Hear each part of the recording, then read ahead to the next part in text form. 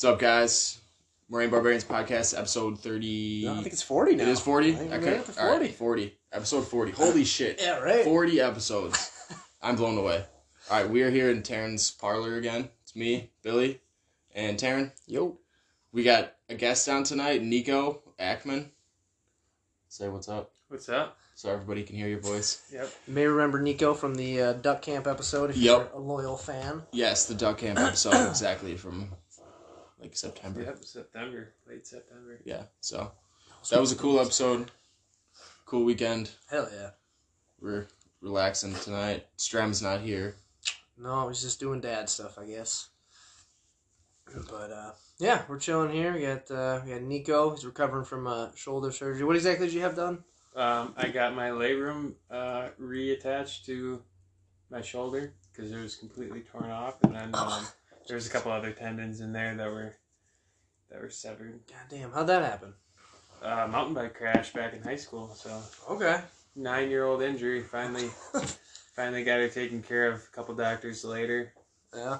Yeah, they finally took an MRI and a bunch of well-trained individuals to figure it out because they couldn't really see it from the MRI. They couldn't see it. But then once they dove in there, they're like, "Wow, this is really bad." Shit. Yeah, didn't they have to fix like a couple other things too, not just what they thought they were? Yeah, it was basically like all the tendons on the backside of my shoulder were reattached. Were you mountain biking around here or? No, I used to race in high school. Okay. And it was over in Eau Claire. And I ate it pretty hard. Well, and then the following day, I was playing a soccer match, and I got slide tackled from behind and landed on the same shoulder the next day. So arm went numb for like 6 months. Figured something was wrong, but no one could figure it out, or no one really tried to figure it out. And finally, I had enough. And yeah, especially with my line of work, it was getting to the point where I couldn't even climb trees anymore. Yeah. So. Wow. Yeah, well, good thing you finally got it taken care of. Yeah. Better late than never. Yeah. Jeez. So you've been forced to just chill. Yeah. And just like hibernate. I've never done this my entire life, so it's a very eye-opening experience for me. Yeah, to just be kind of... Well, it's not your dominant hand, so you're not, like, completely handicapped. Yeah, exactly. But, I mean, still only having use of one arm has got to be pretty weird, too. Yeah. I mean, having somebody help you put your shirt on every day. Oh, and, yeah. Shit you don't think about. Yeah, Crazy. you gotta wear sweatpants and stuff like that. Yeah. Did you purposely time it around, like, a lull in hunting season? Well, or it was just work out? in work. It was supposed to be done in December, but then I got an infection in my tooth because I had a root canal done that went bad. And from a broken tooth from actually goose shot.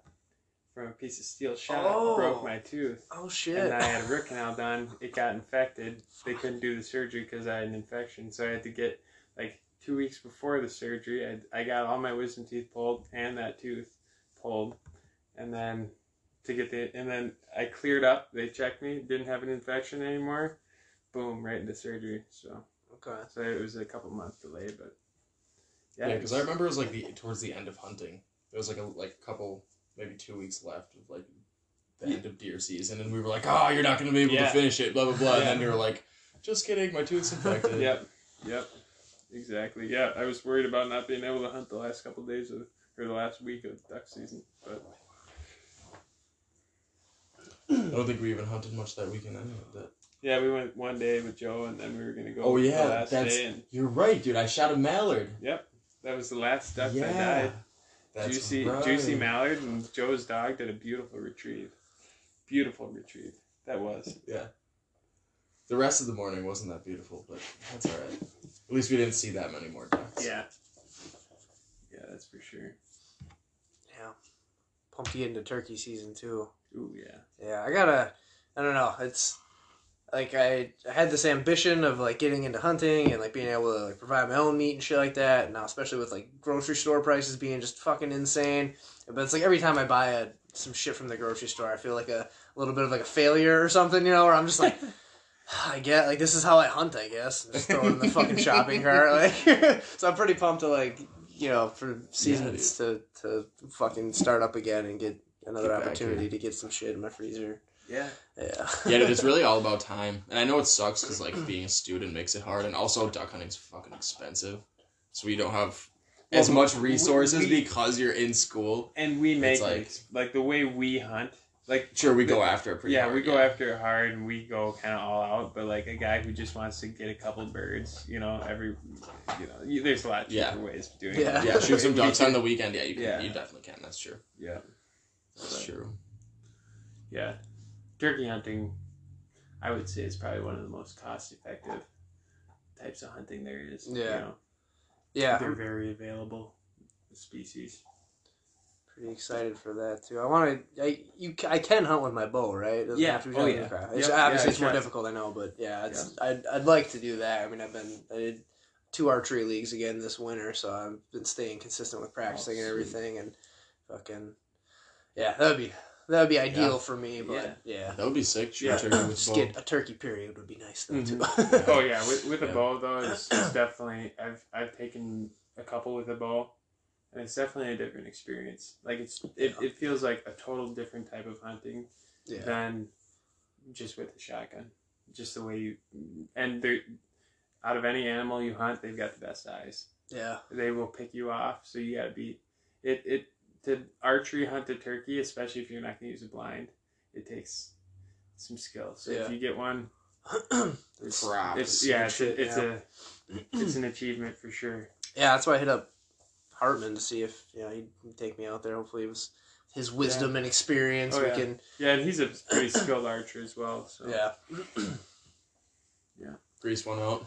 Yeah, that'd be awesome, man. Get some shit, cause I mean, the duck and that goose, that's the only thing I've hunted so far, so or successfully, so it's been a while, and that's it's you didn't deer hunt much this year, did you? Right? No, no, I didn't get out there. It was weird because I'd go out to my boss Mike's land out in Pittsville. Okay. I don't think they went out there this year. I don't remember if it flooded or something. There was something going on with that. I didn't go out there, and then my uncle and his brother have some land, but as their family gets bigger, more people are hunting it, so it's like harder for me to get out there, get a chance to get a spot and everything. So no, I didn't. I only went out maybe twice this year, 3 years. I didn't give myself much of an opportunity anyway. So well, it was your first semester in school too, which I know for me too, when I was in school, like there was a couple falls where I maybe duck hunted 3 times. You know, just because my schedule was shitty. Yeah, I thought Billy was giving up on me for a little bit there. But he came back and he came back harder than I could have this year. Yeah, it's definitely one of those things that once you got the bug, it's it's kind of ridiculous sometimes, but it's an addiction. Waterfowl hunting too is just such an exciting kind of hunting. I mean, compared to rifle hunting a deer, sitting in a deer stand, just essentially waiting for it to walk within 100, 200 yards. It's a lot more involved, and I don't know. Yeah, that's the same thing with turkey hunting too. Yeah. Rifle hunting, depending on where you're at, if you're in a state where you can rifle hunt during the rut and actually call them in, or even bow hunt for deer and call them in, it's a lot more fun. But the gun hunting in Wisconsin is really a ambush deal. Yeah, sure. Which, I mean, it's good too for just harvesting meat. Oh yeah. Like I said, that's kind of the goal too, is to be able to provide my own damn meat. Yeah. But, food in the freezer, especially with the state of the world right now. Yeah. It's we have an availability to a nice sustainable, sustainable resource for and with the deer numbers nowadays, oh my gosh! I mean, every person and their brother could shoot a deer, and there'd still be probably a surplus. Yeah, it is amazing. Right? I don't know if it was because we had a mild winter or what, but I feel like I've seen ridiculous amounts of deer. And our last winter too was really mild. Yeah. And there's been a lot with all the recent storms in the last couple of years and all the blowdowns and cutting that's happened, there's a lot of winter food browse, young trees that are sprouting up and stuff. So there's a lot more food for them. So I think a lot more make it through the winter than what they used to. Sure. I want to get down on some small game too. I know we went small game hunting a little bit. Yeah, we did quite a bit that one weekend. We went pretty hard. Yeah, it'll be different when I get my tax return. Like I said, I'm getting that other shotgun, so I'll have my own shotgun. I can go practice with that and get the coordination down and the reps with that, so I can be a little quicker on the draw when we're kicking stuff up. Cause, that small game hunt gotta be quick. Yeah, you gotta be fast. Quick as fuck. When I had that. That long ass stoker. Yeah. Fucking swinging this big duck gun through this thick forest. Taller than I am. Like a musket. Yeah. Yeah, dude, I remember watching you pull up on that ring neck when we were on that lake opening weekend. Yeah. And it was like, you know what I mean? Like you're leaning back. I almost fell over. Not because it was heavy, but just because it's so fucking long. Yeah, that's the thing. Having a gun, if it doesn't feel like it fits you, don't buy it. Yeah, it does. Yeah, because that means it doesn't fit you. Yeah, because then you got to fight it your whole. If you take that's the biggest thing when I've hunted with new people and they take out just a gun that they borrow from someone or whatever.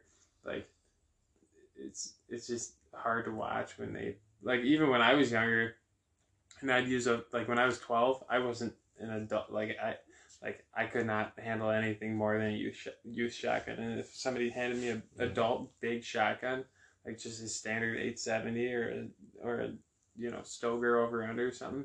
And I shouldered that thing. It was uncomfortable, and when I shot, it blew me back pretty good. Right. But if you got a youth model, that's because that was the same thing. I had a youth model 870, and it was that's what I ducked on with my first 3 years, and it was great. And then when I actually was ready for the full size, it fit perfectly. Yeah.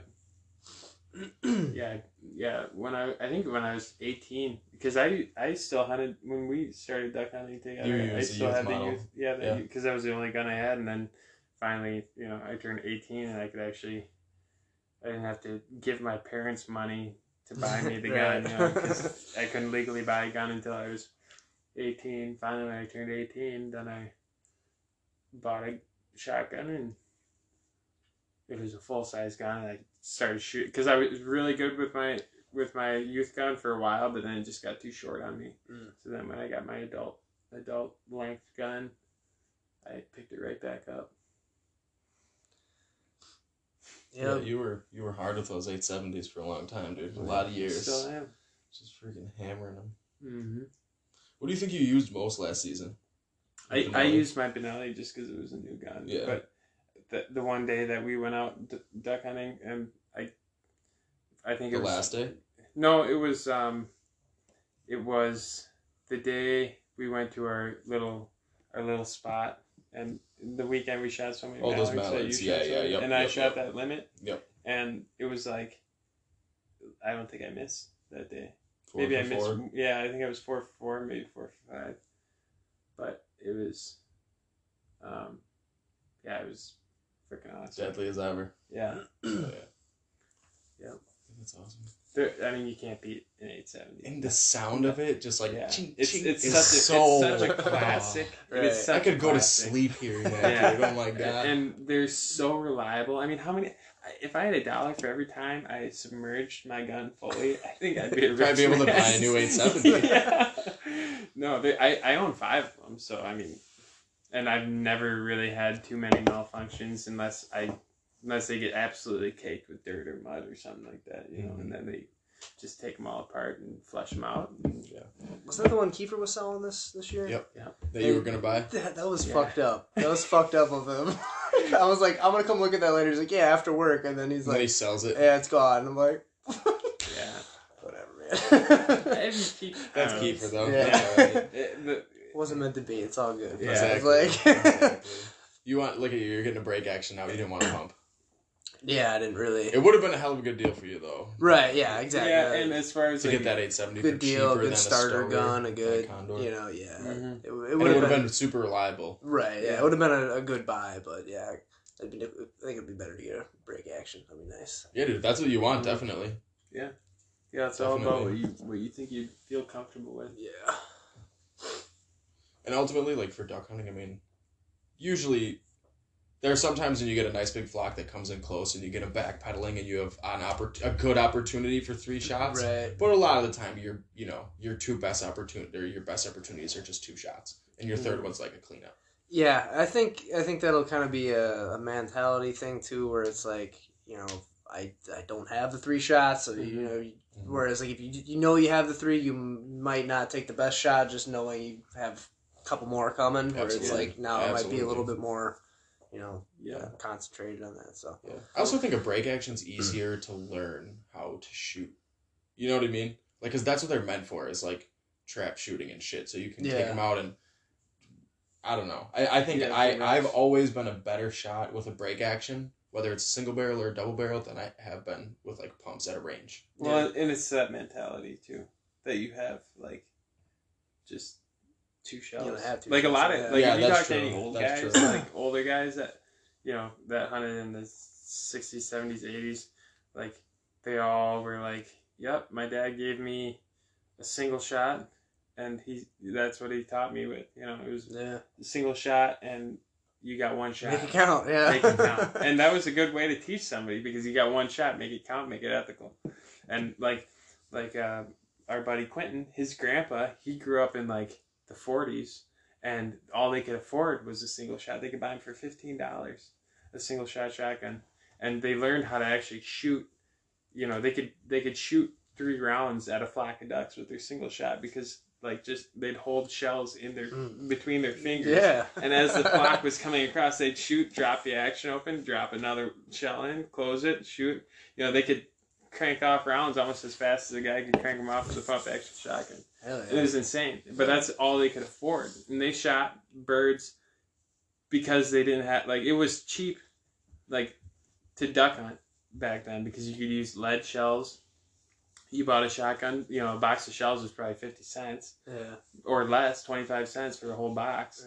Right. And a shotgun, a single shot shotgun was $15. And then you buy cheap PVC waders with a wool coat, and that's all you maybe homemade a couple of decoys to throw out, but it was almost all pass shooting. Yeah. And you tried to kill as many birds as you possibly could with each shell, because everyone was, or at least those guys were pretty poor back in the day, so every bird was, a meal for 1 person. Hell yeah. What if you pluck a duck too? Like, especially a big mallard? I mean, that's... Oh, yeah. Between the legs and everything, like, there's a lot of meat in that if that's how you want to eat it. Yep, so. And they would make sure to pluck every duck, because that's where... And then they'd take all the innards and keep they'd keep the gizzard and the heart and, liver. The liver. Yeah. Duck liver. Yeah, and that's what they would do, because that's how it was. And we can afford to not keep the guts if we don't want to anymore. And dude, this year at duck camp, if we have a good opening day, we're eating duck liver. Yeah. Oh, hell yeah, man. One of my favorite things to do, honestly, is to save the hearts. Like, when I'll breast out a duck, I'll take my knife and I'll stab it through the sternum, break it open, and pull out the heart, and then you keep a little bag of hearts, and then if you have a campfire, you roast them. Yeah, you shish kebab them and you roast them like a marshmallow. Delicious. Yeah. Are you serious? Yeah. Dude, wow. I used to do that. Actually, my brother, when he was younger, he was having like a birthday party or something. I think I shot a limit of ducks, and I brought him home, and I was like cleaning them, showing his friends, how to clean a duck, and then be like, "What does the heart look like?" And I cut it out, and they were like, "Can you eat that?" And I was like, "Yeah." So I took all the hearts out and I fried them all up for the guys, and they freaking loved them. Nice. And so I did that for like a year or 2, but I should do that again, because it's good meat. Oh, dude, yeah, I'm gonna start buying beef heart. Me and Stram had that beef heart. It's delicious. Really? It tastes like a steak. The texture is a lot different. It's like really tender and really like dense. Like muscles, kind of like fibrous, but. It tastes just like a heart. We just fried it up in cast iron. It was amazing. Just like those some onions and oil in there. And... We didn't even I don't remember what he seasoned it with. He had some kind of seasoning, but it was like salt, pepper, and some kind of like mix he has. And then just threw some butter down on the cast iron, fried it at like medium heat, and it was fucking delicious. Yeah. So and like it's cheap because people in America don't eat organ meat. So and a fucking cow heart. I mean it's a big piece of meat. So yeah, I'm gonna get more into organ meats too. Yeah, for sure. Yeah. I started doing that with deer. I never used to, but the last 2 seasons I've saved all the hearts and eaten them, and I'm that's definitely something that I'm like hooked on now. Yeah. Like that's like to me that's like just like the tenderloin. It's like if it's still there after I shoot it, I want it. Yeah. It all depends. For me, it all depends on where I shoot the animal. Yeah. You know, if I shoot it like in the neck or, you know, wherever, then I'll like away from the heart, like a ways away from the heart, then I'll keep it. But or with a bow. But I'm not gonna. If I shoot it close to the heart with a rifle, I'm not gonna eat it. Yeah. Just with all the metal fragments and stuff. Well, it's I usually like when I cut mine down, I inspect it pretty well. So I'm like, yeah, I'm usually never that concerned with the lead, but I don't know. Like my boss Tony was saying, he fries up deer testicles too. That's crazy. That's really interesting. A little bit of butter and really and fries them up. Yeah, I was like, I'd try that. Fuck it. Give it a shot. It's not like it's a lot of meat or anything, but just a little. Yeah, I don't know how I feel about that. Like, just the idea of eating a testicle. I'm sure it's a delicacy somewhere. Yeah, you're right. That's probably right. I mean, it's like Rocky Mountain oysters. But right, yeah. It would be like, what's a mountain range?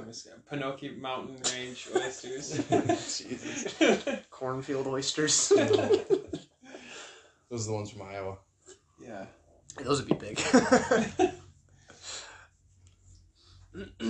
Yeah, that's one thing too, I guess, one reason I want to bow hunt a turkey too is like that's the weapon I'm most comfortable with. That's what I shoot the most. So you know, I think that'd be. Yeah, you practice a lot. Yeah, like I said, I'm doing 2 leagues this year, so I'm shooting at least twice a week, and I'm gonna keep that going. And yeah, hell yeah. So it's like, yeah, I'm getting one pair. I think did I send you that Snapchat or whatever? Yeah. And I was like warming up. I was like, I should probably just stop because that's fucking got an X at 40 yards, like warming up. I was like, that's we'll call that good. But yeah, I mean, well, I think I showed you those pictures too. This summer we do like 3D leagues like around Alpaca and Wausau and stuff like that, and you know they always have like a long range target at like 70, and during the summer I'll get it to like paper plate size from 70 yards out and shit. So it's like that's pretty gnarly. That's what I'm saying. Like I'm good with a bow, so it's like I should. Why did you and but it all depends on how good you can handle yourself when an animal. Yeah, that's the thing too. Is the adrenaline going, especially when you have an awkward big position, and old Tom gobbling at you, and he's shaking your chest with his gobbles. And I'm not even joking. When it happens to you, you'll be like, "Oh my god, right? That freaking thing's actually like and shit." I don't know what they do, but like it's something with like when they gobble, their gobble like manipulates the sound waves in some certain way, or like I don't know, but it'll actually shake your chest if you're close. Like it'll like their feel body's like a resonance chamber. Yeah, it'll just feel like a fucking opera singer. It's ridiculous. It's you can't explain it until you experience it. Yeah. But once you experience it, it's like, and they gotta be close, Like if he's like 100 yards out there, he's not gonna do it. But when he's like, if he's in the woods, and it doesn't happen in a field, it's gotta be in the woods. It's gotta be in the timber. Like it's like the sound, just like, I don't know what it is. But if it's in the woods and he gobbles at you at like 25 yards, it's just like, it's freaking wild. Hopefully I get to experience it. Yeah, that sounds crazy. Yeah, and they do another thing called it's like a spit and drum, and they take a breath of air and then drum, or that's the only way you can really explain it is it's like a drum, and it's almost like a bass line, and it's just like a super deep sound that it's kind of like a feeling, but it is a sound. But it's like really like it's just like it sounds like a bass line, like on a set. That's really what it sounds like. It's really weird, but they call it a spit and drum, and you'll hear them spit. It's like they take a gasp of air and then they drum, and it's like sounds awesome. Yeah, it's sweet. It's really weird. It's sweet though. Hopefully you'll experience that too. Yeah. But they're pretty wild creatures. Season. Yeah, we've had a mild winter here, so hopefully the deer obviously did good. Hopefully the turkeys did good. I've seen a lot lately. Yeah. Seems like I've seen them all. I've seen more turkeys. I was really getting worried the last couple of years, but this year and last year, this year especially, I've been doing a lot of habitat work on my own property, and it's definitely paid off because for the first time ever, we've had actual flocks of turkeys on our property, so that's pretty cool. Never had that happen before. We had like 45 birds out there last week. What do you do to manage that? Just like we burn, and then I've been creating like good nesting habitat, like making a lot of brush piles and planting food plots and putting in like little watering holes for them. So there's water, food, cover, and then the trees on our property too have been, they're big enough now where the trees can actually roost in them. Sure. So then there's a place for him to sleep and get away from predators. Yeah, so it's a big ass bird. It needs a pretty sturdy tree. tree. Everything wants to eat him. Sturdy limb. Yeah, sturdy limb, and everything wants to eat him. So they got to get off the ground, because they're pretty tasty animals. That they are. That they are. Yeah. Yeah, some turkey, some small game. Yeah, it'd be cool to get get some more small game, get some rabbit too. Try some of that. I got that. Kyla, my girlfriend's mom, got me the Steve Ranella cookbook, the Meat Eater cookbook or whatever. So I'm gonna try out some of that shit. I'm gonna try out like rabbit or squirrel stew, or make like a chili out of that or something. But gotta get some first. Yeah, right. It's funny here because like I got the bird feeders out there or whatever, and there's just a bunch of fat ass city squirrels out there. And then we go to your parents' land. There's like you might see like one or two like real small, you know what I mean? Yeah, like in the actual forest. Yeah, like wild squirrels are so much different than these big fat ass fucking rats with fluffy tails. Like, and it all depends. I mean, our area's been pretty picked through as far as like squirrels and small game hunting goes. Like you talk to any of the guys who like were our age in like the 80s, and they were like the squirrel hunting was phenomenal around here. But I think there used to be way more habitat, though. There's been a significant amount of development in the last 4 years. Yeah. Significant development. Like where Crossroads Commons is, Alvin used to tell me stories about that. About how many rabbits that they used to walk that shit. Yeah. And it was like very low, like, short timber. And he said they used to shoot so many rabbits in there. Oh, I bet. And now it's all just it's fucking industrial. Malls. Yeah, malls, like Walmart and Lowe's and shit. Huge it's like freaking parking lots. Yeah. Half of it gets parked on, and the other half just collects freaking sunlight and solar rays and heats up the freaking world. Yeah, that's fucking lame. Yeah, it is. It is crazy how Stevens Point's grown and all that habitat has like been destroyed. Because like little by little you don't really notice it, but it's like. Yeah, if you move away and then you come back, like my dad and his girlfriend, I mean they live in like Fort Worth, Texas area. My dad's been away. I mean, he's come back a couple of times in the last decade or so, but yeah, I mean, for him to be away for probably 15 years by the time he was away, they're planning on moving back once my younger sister's 18, like when she's done with school. They're thinking about moving back because they're both from here. And yeah, it's going to be, they're not going to know how to fucking get around town. Like, you know what I mean? Yeah, if you go away for a few years and come back, well, even like the army too, like I'd come back home once or twice a year maybe, and it was different every time too. Like, it happened so fast. All of a sudden there's a bunch of new fucking stores, or there's a new fucking building restaurant here, or new building there. Yeah, something just changed. Oh, yeah, there's like a lot that's gone on here in the last. A lot of development. I hope I don't know. I feel like the problem with our area, well, the problem with like Wisconsin, well, the problem with like everywhere, it's like they just want to keep sprawling out, like just like using up, like they're not like using up space in a smart way. They're just like taking whatever space is available at the right time, or at the time they need it, they want it, instead of like trying to like strategically plan like a city, so it's like a city still, you know, like you're kind of just like branching out like really far, and it doesn't really matter. Like you go over by the Fox Valley, you hit the Fox Valley, you go through there, and it's pretty much like city connected to city, connected to city, connected to city, connected to city, and it's like it's all just like really far. So like it's not super sustainable as far as like people driving to work and drive, you know, like I live in Appleton, and I work on the other side of Appleton, but the other side of Appleton is like freaking an hour away. Yeah, and then you drive south towards Milwaukee, and as far as you can go past Chicago, like you can drive from as soon as you hit Appleton, like if you get like we've got family over in Kalamazoo and Michigan, and we'll drive east and then go south. And as soon as we hit Appleton, we're constantly in like a suburby city, sprawly, all the way to Kalamazoo, Michigan. And it's just ridiculous. Yeah, because it's around the lake. You're saying? Yeah. But like we hit the Chicago suburbs on the north, then we go through Chicago, then we hit the suburbs on the south, and as soon as we get out of the Chicago suburbs, we're in like the Gary, Indiana suburbs. You go up through, and then as soon as you hit Michigan, it's the whole southern half of Michigan is a suburb. It's ridiculous, but. Hopefully one day we're smart enough. Yeah. But with the way the world's going, there's just going to be more and more people moving to this area. I mean, this is going to be the place to be in the next 10 years, for sure. Absolutely. Temperate and fucking... fertile. Right. Fertile and fresh water. Yeah.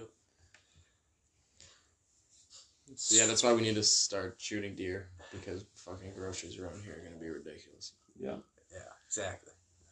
Yeah, I'm gonna fill up the freezer next year for sure. Dude, I feel like you have never traditionally been like a meat hunter. Like you've always been like a quality deer hunter. Like I remember multiple years like where you could have killed a lot of without like batting, and I killed like multiple deer and you just chose not to. Mm-hmm. Yeah, well, and it's just like I sit out there, I watch them. I'm kind of looking for like either a really big doe, Mm-hmm. or a really big buck. And I shot an average sized buck this year with my bow. But no, that was a pretty nice buck still. Yeah, it was a good buck. It was only a 6-pointer, but the horns he was pretty, antlers were very thick. Yeah, there was a lot of mass. He was a big deer. And then the one I shot up north with you. That was a pig. Yeah, that was a dandy. The body size on that thing. Yeah. Oh my goodness. Yeah. I think the body size was so big it actually made the rack look smaller. Yeah. Because it was that like it was a moose. We hung it up in Billy's garage, and we had the rack touching the rafters of his garage, and the feet were still on the ground. Yeah, you had that upside down. The rack was touching the ground, and the feet were touching the rafters because we caped it. Oh yeah, you're right. Yeah, you're right. Yeah. But it was tall as fuck. Yeah. You left me with like a leg, like a hind quarter, and my dad saw just the hind quarter. He even see the deer. He's like, "That was a big fucking deer." Yeah. That put a decent amount of meat in the freezer, but yeah, Brittany killed quite a few this year too. She usually kills like a handful. Yeah, and she loves to eat venison, so I just let her eat as much. She'll make me some. Especially if you're eating with her most of the time. Yeah. It's like but she loves to eat venison like all the time, which is good. Yeah, it's good lean meat. That shit's like rocket fuel. What did you mix that with? Was that beef or it's pork? Beef, yeah. It's beef. Yeah, we do 50-50. That was delicious. We made that up with some spaghetti sauce and spaghetti. Yeah. Oh, some ground stuff. Yeah. You gave me I gave him some stuff last weekend. Yeah. That's awesome, dude. I'm happy. Yeah, it's delicious. I'm kind of at like a crossroads with like my butchering because I feel like I've gotten so good at getting like the best cuts of meat and saving them and cutting them into like steaks and roasts that I end up with so much fewer hamburger trimmings than I used to. Yeah. So like this year, I think I had more steak meat that I ended up with than hamburger meat. Yeah. Even after we ground it, because I just got, I could take the hindquarters and I can make it 70%, 70% steaks and roasts. Yeah, dude. When I was cutting up deer with you, because Billy helped me because I'm not very fast at it. He's really fast, and I was impressed. Like he's just freaking. It's like I was in a butcher shop. He's just freaking filleting them up. I think that's a little generous, but no, dude. Seriously, you could honestly open up a butcher shop and probably make some money. Seriously. Dude, I would consider doing that during. Like, if I had a job where I didn't work, like, in the wintertime, I would totally do that. Yeah. Like, bring me your deer, I'll process for you, like, $125 a deer, $100 a deer. 125, dude. Look at the way gas prices are. Everything's worth more nowadays. I would definitely do that. Yeah. That's just something that I grew up doing. Like, that was part of the hunt, was like, when you finish the hunt, like, that night, you know, as a group of guys come to the house, whoever killed deer, like, you know, hang deer, skin them, you know, at least quarter them so people could take the smaller pieces home and finish it. It's like, yeah, and I never had just part of it. I mean, I didn't come from a hunting family. Like, my dad didn't hunt, so you know, he hunts now a little bit. You know, he deer hunts a little bit, and he turkey hunts. It's kind of funny for me to imagine your dad. Yeah, knowing your dad, just seeing him up on the he loves turkey hunting. The blaze orange hat on. He's not really a big deer hunter. Yeah, he does it to do it because it's like a classic traditional Wisconsin thing. Yeah, but turkey hunting, I think he enjoys turkey hunting more. But yeah, it's just like, yeah, I don't know, but it's cool having him, teaching him how to. It's kind of cool because it's opposite usually. The father's teaching the son, you know, and I'm actually teaching him. But he got me into fishing. He really sparked my love for the outdoors with fishing. He took me out fishing when I was like probably 5, and he didn't fish a lot, but he enjoyed it a little bit, and he took me out, and I kind of took what he gave me and ran with it. But yeah, what were we getting at? Butchering meat and so he never taught me. So my dad never taught me how to like butcher, because he didn't really, you know, he never butchered deer because he's never killed a deer. Yeah, he still never kills a deer. You know, he sits out there, but I don't think he really even cares to shoot one. But yeah, so that's why, like, you know, and I only shot maybe 1 deer a year, maybe less, because I, you know, like Billy said, was kind of the more quality end of things. As far as I just was very picky with what I wanted to kill. So yeah, so then when I come and do it with Billy, I'm like, holy shit. Like, this guy knows what he's doing. Yeah, I've been doing multiple a year myself for like, you know, almost 10 years. Yeah, it's crazy. Which is pretty cool. Yeah, I was talking to, what's her name? She's one of Renee's friends. We talked to her on Instagram. Like, Callie Sweet Spot Nutrition, I think. The nutrition coach lady. Yep. Yeah, shout out if she's listening.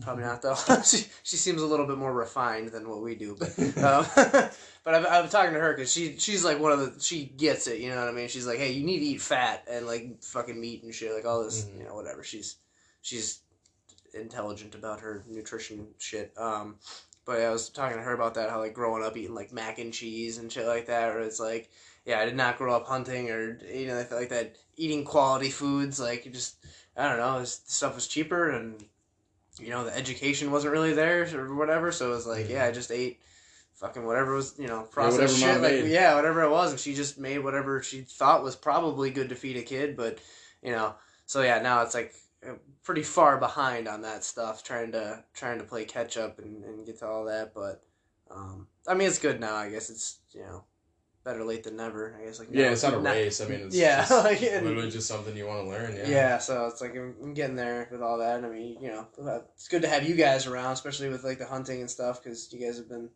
doing it for a while. I mean, you've been doing it since you were a kid, so you know, getting out there with some people who have some experience and can show me this shit. And I got to get out with my uncle more too. Hopefully next year we can get out. His cousin lives out in Colorado, so we're gonna try to go out there for an elk hunt. Yeah, you're telling me. Yeah, because he grew up hunting. He's always hunted, and he's been out to, you know, Canada doing a moose hunt, and out to Colorado muleys and stuff like that. Like, he's huge outdoorsman, huge hunter, and they don't have any kids, and I'm their only nephew, so I'm like the closest thing he has to a son. So it's like, and then, you know, he's not getting any younger. I mean, he's only like 52, so, you know, it's definitely got still time, young, still young enough. But he can still climb plenty of mountains. Yeah, exactly. But it's like, you know, we should get to getting though. Yeah, totally, dude. So yeah, I gotta get out there with him, do some more hunting, and learn what I can from him. I mean, he's the one that got me into archery. They tried when I was probably like 13 or so. I shot. That was when they had. That was when Bucks and Bulls. I don't think Gary owned it yet. And that's when it was over by the Plover Fire Department, or like Little Pets was for a little bit. Yeah, and they had video archery, and that was the coolest fucking thing I've ever done. So I used to go out there and we'd do video archery all the time with him. And but then I think around 13, 14, you know, just fucking rebellious kind of skater kid, so, like, it wasn't really cool to, like, hunt and whatever, so I got away from all that, and then I moved to Texas and whatever, so, yeah, now I'm, like, into archery. It's because of him. I mean, we do the archery league together. We'll go shoot all the time, so hopefully, yeah, get together with him, kind of do a little father-son-esque type thing to get some of that wisdom and knowledge and, you know, get that experience. Especially with a dude that's been out west and done all kinds of shit like that. I mean, that is a vault of knowledge. Yes, especially, like, that's my, like, from what I know, is, like, elk hunting, mule deer hunting, that kind of stuff out west isn't that hard if you have somebody who's already done it. Yeah. And, like, because you go out there and you have a lot of freaking times where you're coming back with nothing. Like, if you're just trying to do it yourself, like, not paying an outfitter or anything like that. Yeah. But then once you figure it out, a lot of, like, I know a couple guys that go out there and they get on animals every year because they know what they're doing. And they've gone out there enough, and they don't give up. That's the biggest thing out there, is you don't give up. You just keep going. If you burn yourself, it's expensive. Yeah. If you burn yourself, but you got to go back out. Yeah. Because you'll figure it out. Well, and that's his cousin, you know, it lives out there, so every year his cousin goes out and gets a fucking elk. So it's like, you know, he knows all the spots, he knows how to elk hunt. Knows the country. And he has the time to scout. Like, a guy living in the Midwest, driving to the Rocky Mountains. To scout. To scout. That's an expensive trip. And then you're coming back to hunt, you know. And then you got to get all the gear, and you got to acclimate yourself to the mountains because you're hunting in elevations. So, you know, flatlanders like us. Yeah, we're fucked. Yeah. And some people deal with it better than others, which is good. But some people just can't handle it. Yeah. If they don't acclimate. Right, yeah. That's one thing I kind of keep in the back of my mind, too. And, I mean, following Cam Haynes on Instagram kind of keeps it in my mind, too. It's like, if I can stay ready, I don't have to get ready, you know. Just, there's, like, motivation to stay in shape is like, I'd hate to get all the way out there and just be fucking sucking wind the whole time. And like, I went out to Colorado one time in, like, 4th grade. So, like, I've experienced, like, not being able to catch your fucking breath just walking because you're like, why isn't there any fucking air up here? Like, what the fuck? So, like, I do know how that can be, you know, but yeah, that would be shitty to get out there and just fucking, like, have your physical fitness fail you, you know, like, limit you from being able to pursue an animal and everything. So it seems like that's what prevents people from killing, no matter what they're after, is just their shooting ability, and then their physical fitness just holds them back. Yeah. Which makes a lot of sense. My uncle, like, I was, you know, kind of half bragging about my archery. He's fucking way better than me. I'm like, sometimes I can get it within a dinner plate at about 70 yards or whatever. I mean, he's competitive in the area. Like, he wins money all the time at these fucking shoots, and, you know, they always have, like, a long-range target for fun. Like, that's, you know, put out, like, 84 yards or some shit like that, and he'll be, you know, fucking just smoking it, and you're like, Jesus Christ. And, you know, he has a target bow, and he has a hunting bow, but he doesn't have, like, a fucking 36-inch stabilizer like some of those fucking guys have and shit like that. Like, he still keeps it, you know, minimal stabilizers and equipment and shit like that, so it really is just his, you know, like a pretty functional bow. Yeah, like, he's just not, like, relying on the equipment for his skill. It's a good guy to have mentoring you with that. Yeah, that's pretty sweet. But, yeah, I mean, it's an exciting fucking thing to get into. Yeah. And like you said, it's cool, too. It gives you kind of a sense of, like, well, first of all, I mean, there's, like, a deeper primordial fucking urge with hunting. Like, you know, I was kind of describing to you guys how it felt, like, shooting that goose, where it was just like, man, it just felt like just so fucking natural. Like, when we were out there fucking doing it, you were fucking going around flanking them to fucking spook them. Like, dude, that just we felt like a fucking pack of wolves or some shit. Like, exactly. Like we're literally setting, like, when you set yourself up like a predator and you act as a predator, I'm crawling through the brush and you guys are sneaking around the edge of the riverbank, and I'm like getting up in there, and then I go out there and chase up into you guys, and you guys hammer 2 of them. Oh man! And it's like we literally outsmarted those. Yeah, dude. Fuck like, we outsmarted them, and like we were acting as predators like we're supposed to be. Yeah, and like we got to our most primal like state at that point. Yeah, we wanted to eat some fucking meat, and we're like, all right, this is how you fucking get it. We're gonna have to fucking trick these geese and kill them. Like, let's do it. And we did. And we fucking did it. Yeah, fucking silly. Yeah, like the freaking herbivores they are. Yeah, man. Aren't they actually omnivores? Yeah, they are, but they're just geese. They don't eat meat like we do. Yeah, they eat bugs. That doesn't count. Should we take a break? Yeah. Take a break for Basically a fucking right at sponsor. 45 minutes. We don't know who hit the thing. Yeah, because I left the keys We're in the back. truck so we could just hop in, turn the truck back on. I don't know why I even cut the truck off because it was cold as fuck. We hopped out, shut the truck off, left the keys in the ignition so they wouldn't get lost. And then somebody hit the button. Somebody hit the lock button because that truck does not. That truck does not lock. Just if you fucking close the door. No. Neither does mine. Yeah, I never. And then I didn't have a spare, so we had to literally our first day there had to watch all the ducks fly around in the morning. Then we had to wait till 9 every to way get like we a possibly lock. can to unlock his fucking truck. Yeah, it didn't work. I had to call it locksmith. He didn't even know. We had to give him some fucking tips. Yeah, he barely got it. He had the like, tools. We had the smarts. He had the tools. Yeah, no shit. Holy My fuck. fucking god. Yeah, dude. Yikes. That is one good thing about USAA insurance.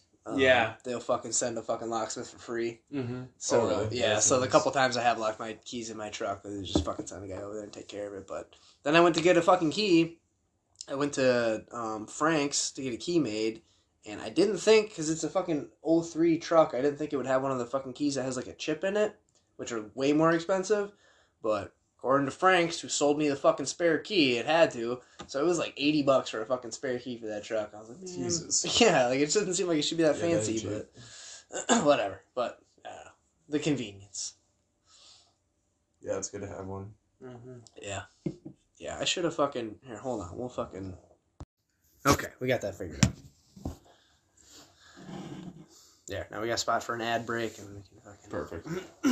The stupid ad that me and Storm recorded, we were fucking blazed. And we were like... Yeah, it's pretty funny. Like, let's record the ad now. Like, okay. And then, yeah, we tried reading it, and then, yeah. That's fucking whatever. I giggled when I heard it. Yeah. We'll just keep switching it up periodically, keep it fresh. And maybe eventually one day we'll have a second sponsor, and then we'll get to read that ad too. That would be That'd cool. be fun, yeah. I wish we could just pay Duncan Trussell to read our ads.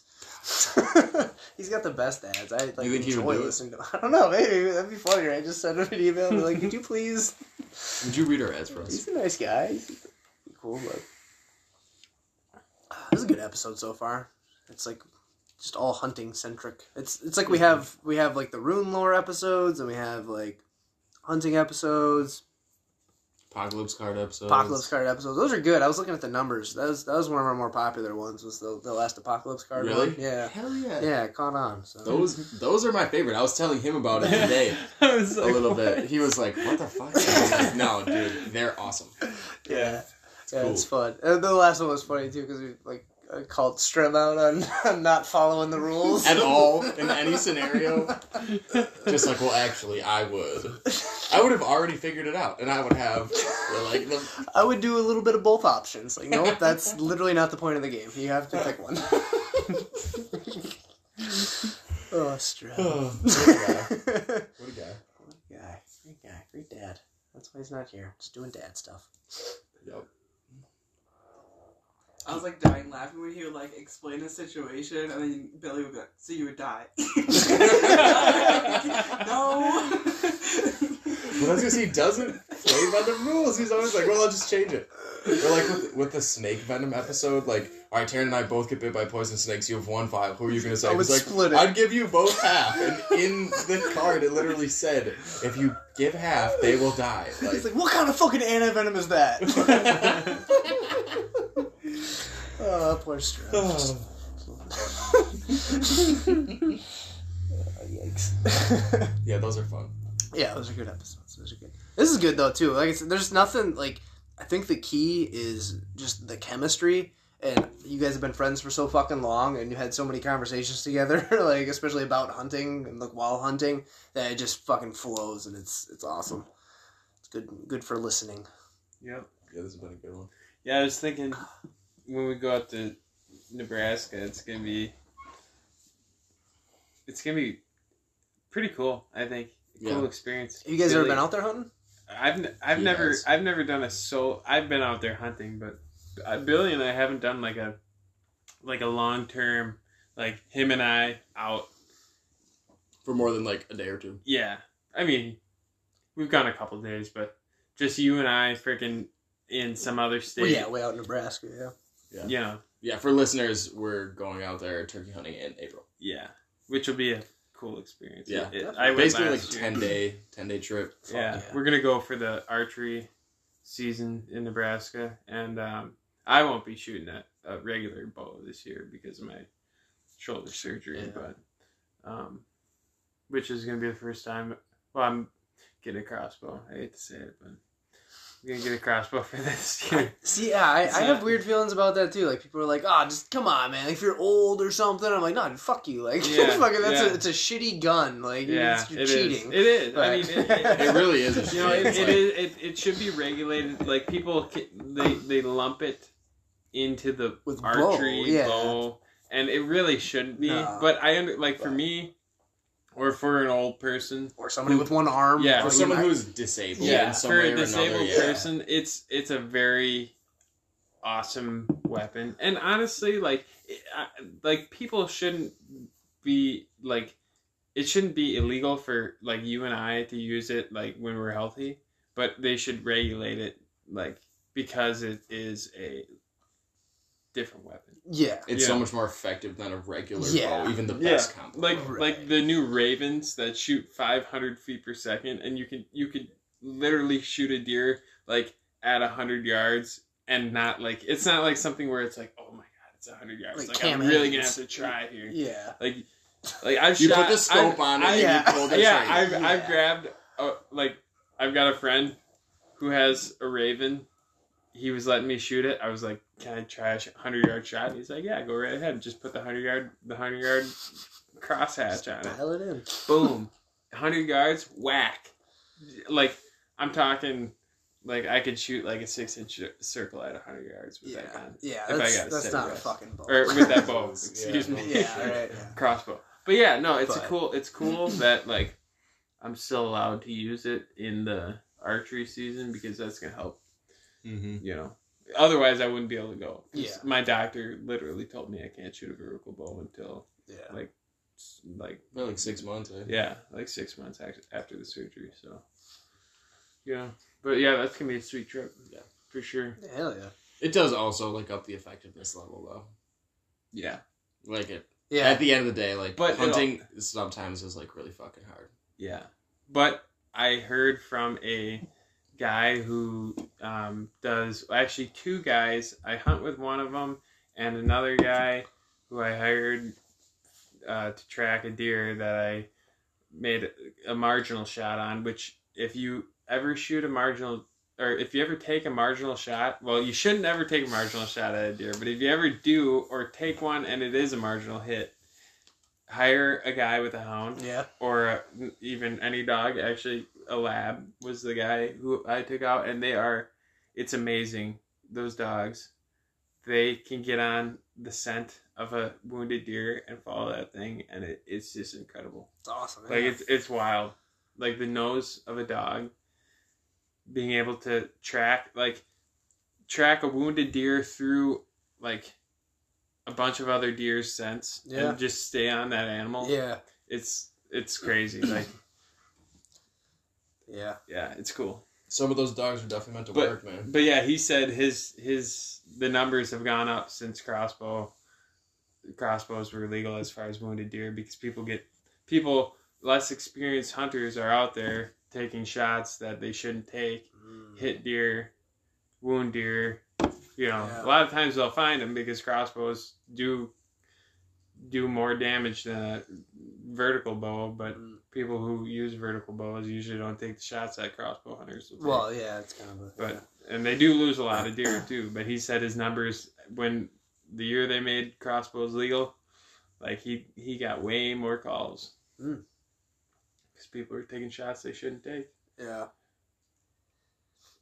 Yeah, I mean, I don't know. With like archery too, I know it seems everybody just has their own arbitrary fucking lines, like what I have. Like I have a fucking 12-inch stabilizer, and like I don't have a rear stabilizer, and I don't use a fucking optic or anything like that. Like, I keep it like hunter class if you're doing like leagues and stuff. But I don't really have. There's not like a real reason. It's just like that's what I feel is like the minimum amount of equipment that I need to still kind of challenge myself, but take an ethical shot. But you know what I mean? Like that's anything beyond that. I start to feel like I'm relying more on the equipment than I am on my own abilities. My own skill and stuff like that. But it's like I'm not using a recurve. Like that would be the ultimate, like relying on your abilities and being, So but I don't know. But then your effectiveness level just from the technology like goes down so much. Like you can basically never really be as effective with a recurve if you're as equally as proficient with a recurve and a compound bow. I don't buy that. I've seen some old guys with recurves. Like Tim Wells. Amazing. Have you ever seen Tim Wells shoot? Okay, you're gonna make a 70-yard shot with a recurve yes. bow? No fucking dude, way. Look up Tim Wells. Dude, okay, so he shoots in an Oneida bow, which is it's a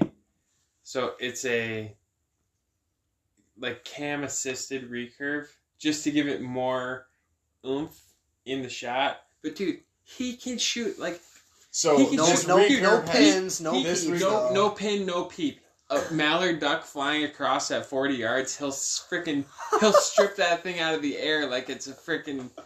Okay. I mean that's one guy. Exactly. There are savants and everything. There are savants and everything. It's all about practicing. He is just as good with a recurve as he is with he'll shoot a baboon at 120 yards with a recurve off a freaking rock face, and ask freaking Terrin to shoot a baboon at 120 yards off a rock face. Okay. I have seen guys when we do those 3D leagues in the summer. There's this group of like 4 old guys, probably in their 60s, retired age kind of guys, all with recurves. 12 rings with their, everything we're doing, anything from 20 to 45 yards, fucking smoking. So I think it's possible, right, to be able to be that proficient with a fucking recurve. But I mean, it's all about shooting. You just those guys have probably been shooting for fucking 50+ years. Yeah, so, but if you get out there and they probably shoot every day, they probably shoot 10 to 20. Well, especially being retired, yeah. And that's what it's all about. If you went out with a recurve and shot 10 to 20 arrows every day, you would be more proficient with your recurve than your compound. A human. It's a primal thing. Like think about how long a human has been using a recurve bow. Yeah. Like it's it's almost in our DNA. Years. Yeah, it's almost in our DNA. We've only had for 25 years we've had compound bows with sights. Maybe 30. Yeah. Okay, probably like the 80s. Yeah. Like 40 to 50 years. But 40 years. Yeah, one generation. Fred Bear they were in the 60s. No, Fred Bear, grab an original bear bow. What's it gonna be? It's gonna be a recurve bow, guaranteed. That might be something. And that reminds me, I think I owe you a Fred Bear recurve bow, don't I? Weren't you trying to get one? Was that you? Because I have a right-handed recurve. Yeah, we did talk about that. Yeah. And if you want it, you can still have it for sure. Deal. Fuck yeah. Yeah. That's cool. Yeah. It's like, but you got to make sure to kill a deer with it the first year. So that means you're the first year. or else it's mine. You're like, I'm taking it back, bitch. Stipulations are heavy. Haven't even killed a deer with my compound yet. Dude, compounds are overrated. As soon as I can afford to get an Oneida, I'm buying one, and that's all I'm gonna shoot with. Yeah. Because when I was younger, all I shot with was a recurve, and I could freaking pin a chipmunk on an oak tree at like 30 yards with that thing, like 9 times out of 10. Yeah, it is. I would say you can be proficient with the recurve with enough practice. Yeah, but for me, I just don't think the distance is the same. Like, maybe it's just because I haven't seen it. Well, just need the amount of people like how long have you been shooting archery? I don't know. As consistent as this, the last probably 3 years. Okay, so we'll say 3 to 5. Yeah. 3 to 5 years. And you're putting them in a dinner plate at 70 yards. That is lethal as fuck on a majority of big game.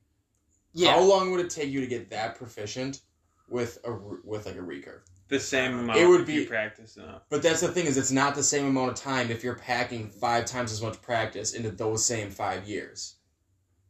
It's not the same amount of time then. I don't know. We'll have to do an experiment. I'll have to get a fucking recurve. Yeah, See if in 3 years I can hit a target of 70. Yeah.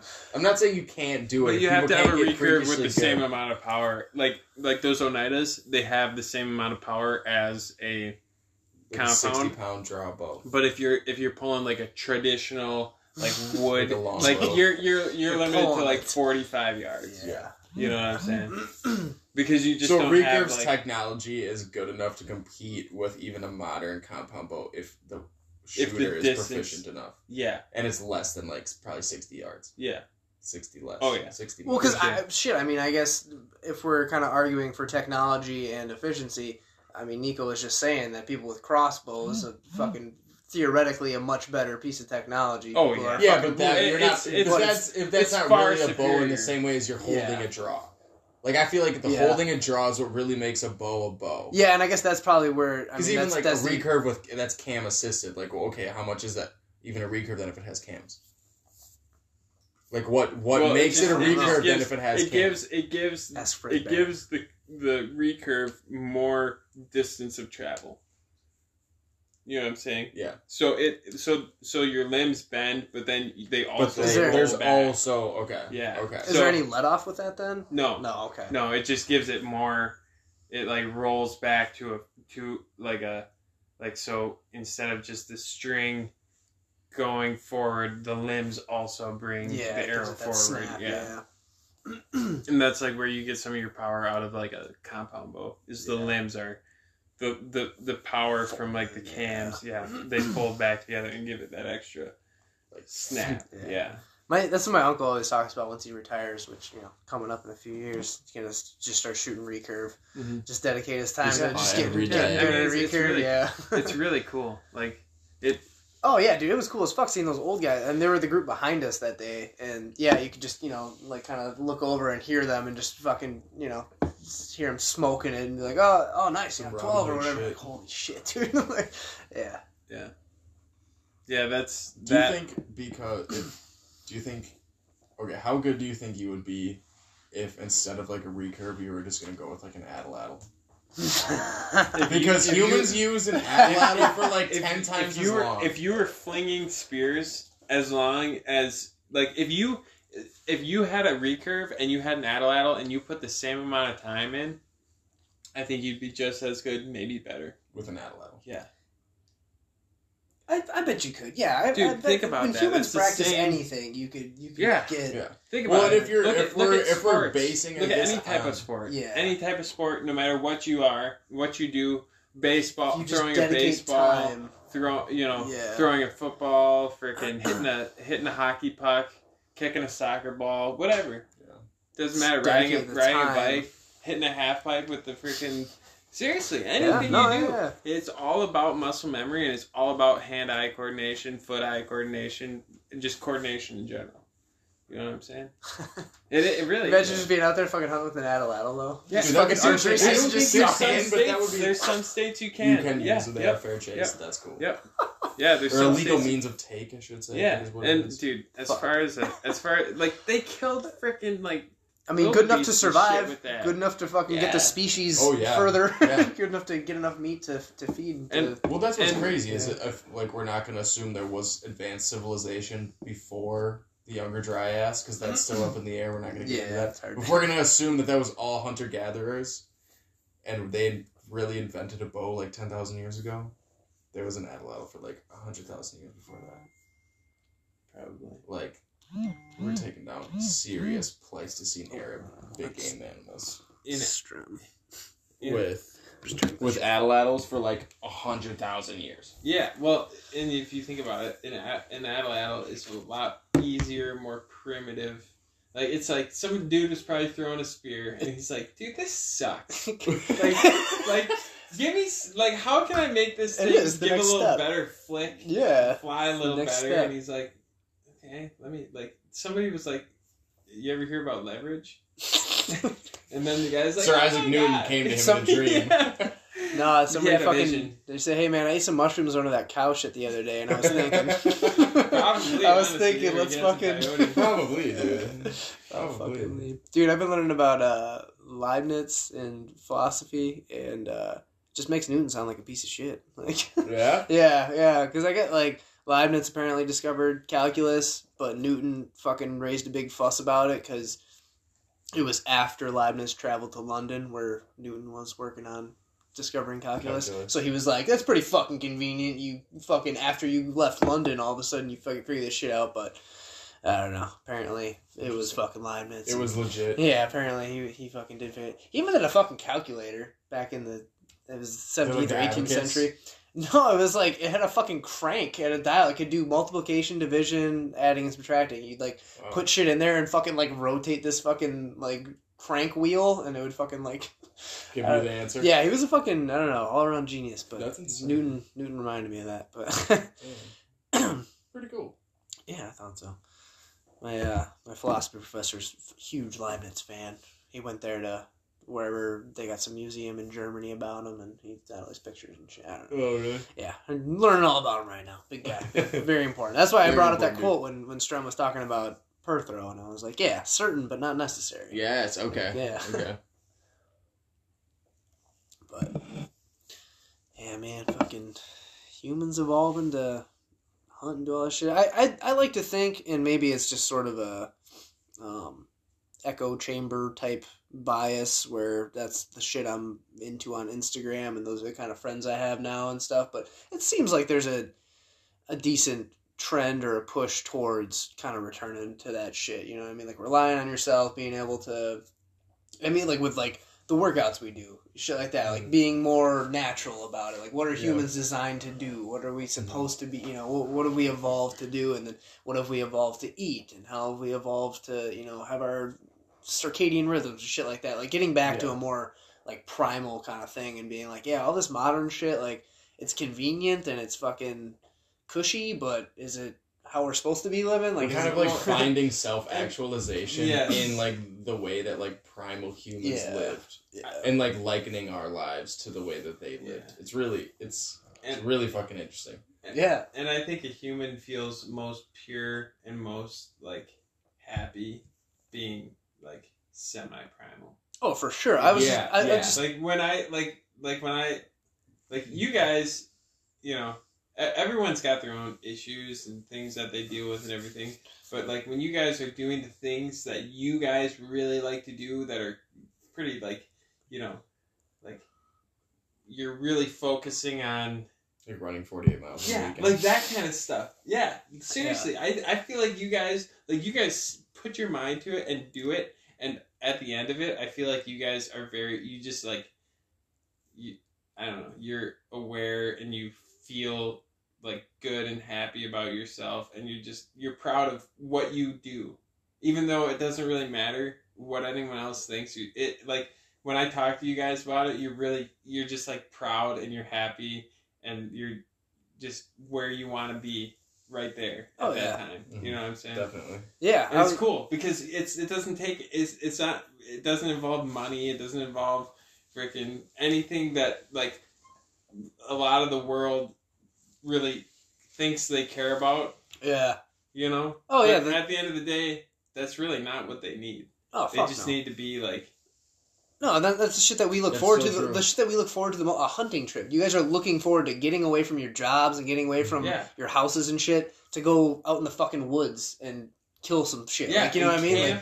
Like, we love camping trips. Over like open fire. Yeah. And like do stuff that people have been doing for millennia. Oh yeah. We're going up to the UP. We rented a cabin up there, and like I specifically picked the one that was more secluded to just be able to fucking hopefully see the night sky and shit like that. Yeah, doesn't it not have like any TV or Wi-Fi? Yeah, there's no TV or Wi-Fi at this place. Like we just we're specifically looking forward to going. I was talking to Brittany. She was like, "Yeah, sorry, I didn't respond to you. I didn't have a fucking phone for like a month." And I was like, "I bet that was nice." And she was like, "Fishing hole." She's like, "Yeah, that was fucking nice, actually." I was like, "Yeah, I bet it fucking was." Like, yeah.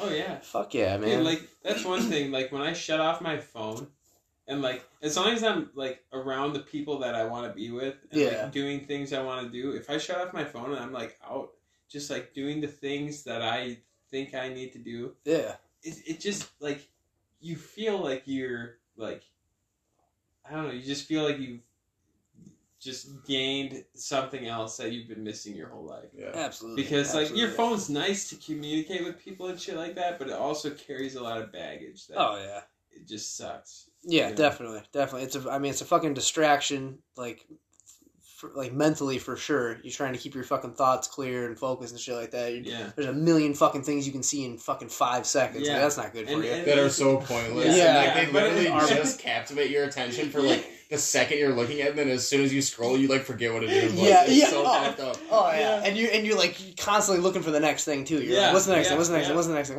It's fucking ridiculous. When you brought something up in my mind when you're talking about the UP. When I was younger, one of the most like important things that happened to me in my life was we'd go up to a cabin in the UP in the Porcupine Mountains called Whitetail Cabin, and you had to hike a mile back with everything you had. And the only thing they had in the cabin was like a bench on like where you put all your food and shit. It had a stove, a wood burning stove, and it had like 4 bunk beds, and that was it. And you're right on Lake Superior. Waves crashing against some big rock shoreline. Big old waves, November waves rolling in and shit. Yeah. And we'd scoop up our water because the water was so clean up there. Not even shitting you. We'd scoop up our water. We'd bring it to the cabin. We'd put it in a pot. We'd boil that shit, and we'd drink it just like that. That was our water. Fuck it. It was freaking so pure, so clean. Never got sick. And there's an outhouse. That's where we, did our business. But it was sweet. We're in the middle of nowhere. Yeah, dude. Is there a beehive in that one too? Huh? Is there a beehive in that one too? No. Maybe in the summertime. But no, we're in the middle of nowhere. You hike way back and you're on Lake Superior, and it's a very like you look out there and there's. Like, you look across the water, you look down the shoreline, you look up the shoreline, and there's not a single light. There's nothing. Fuck. And you're out there. It was,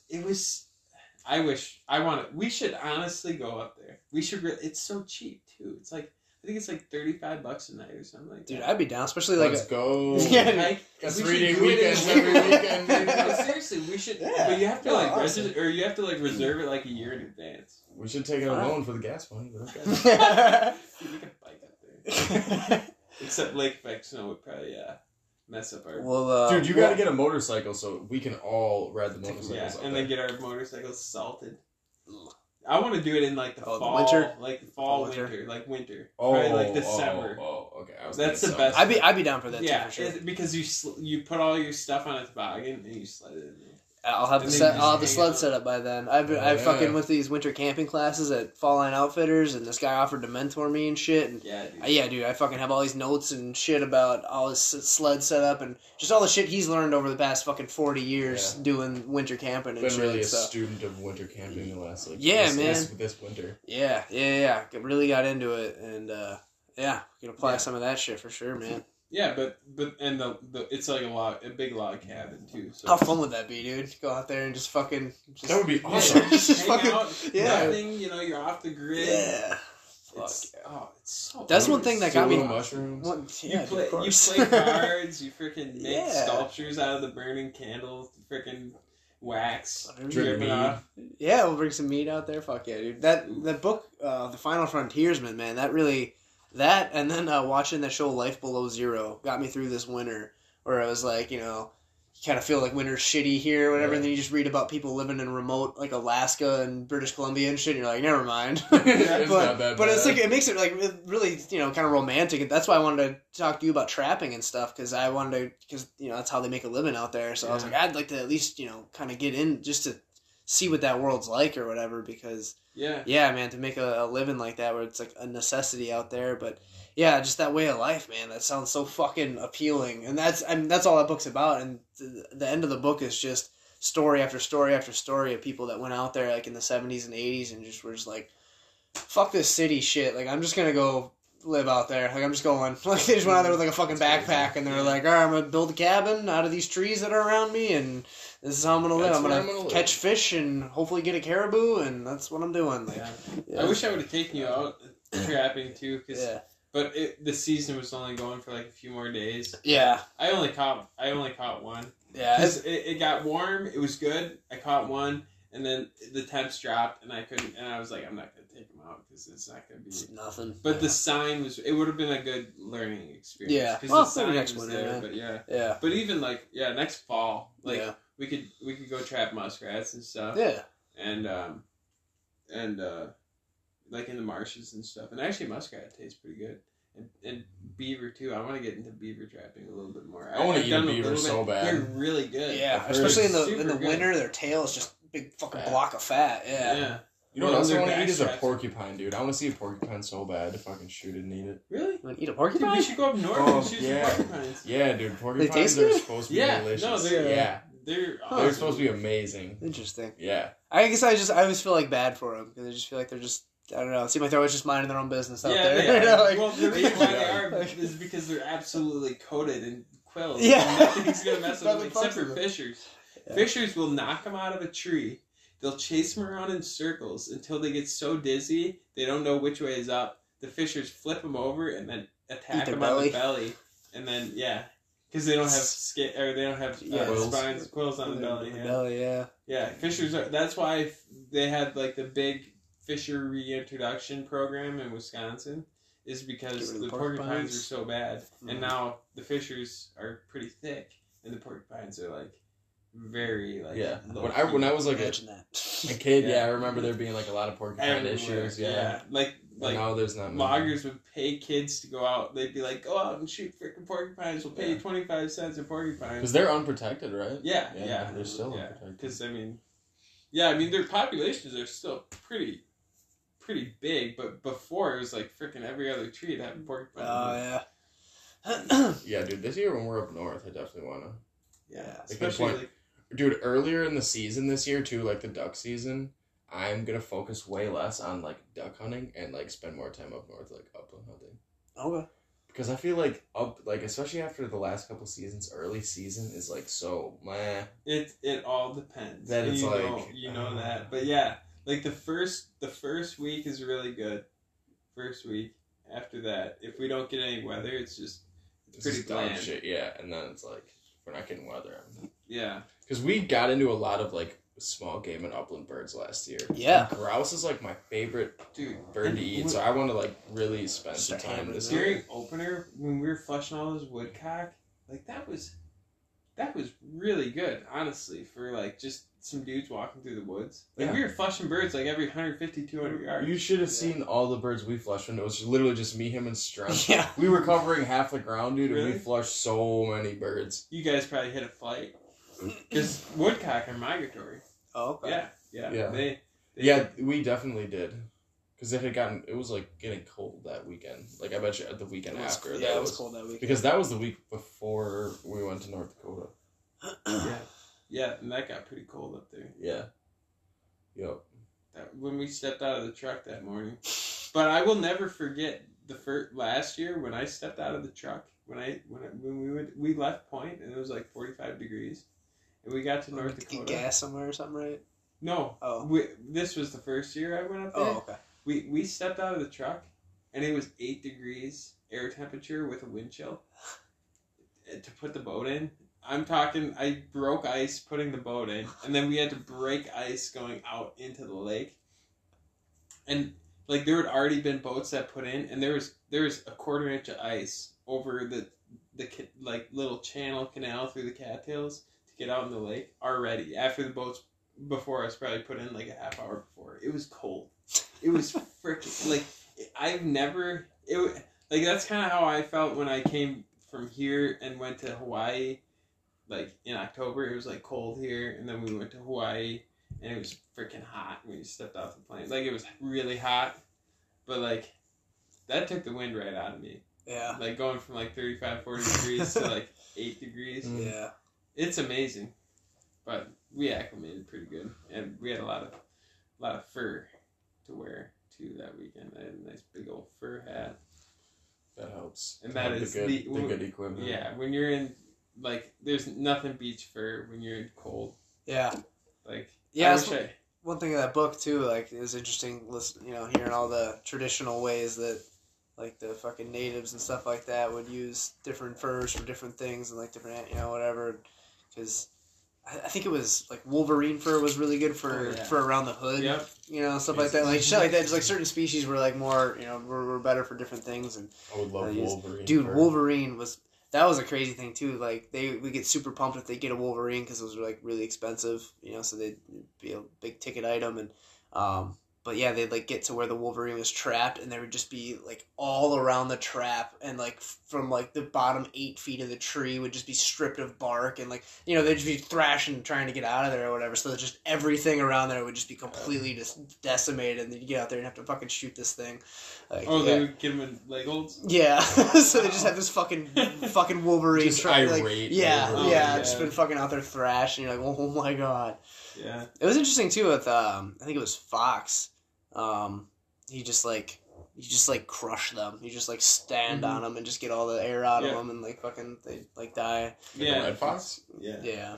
Or, I mean, maybe there's some Arctic ones or something out there too, maybe, but like coyote, you can do the same thing just too. If you stand on their chest, it's really it sounds really gruesome, but but.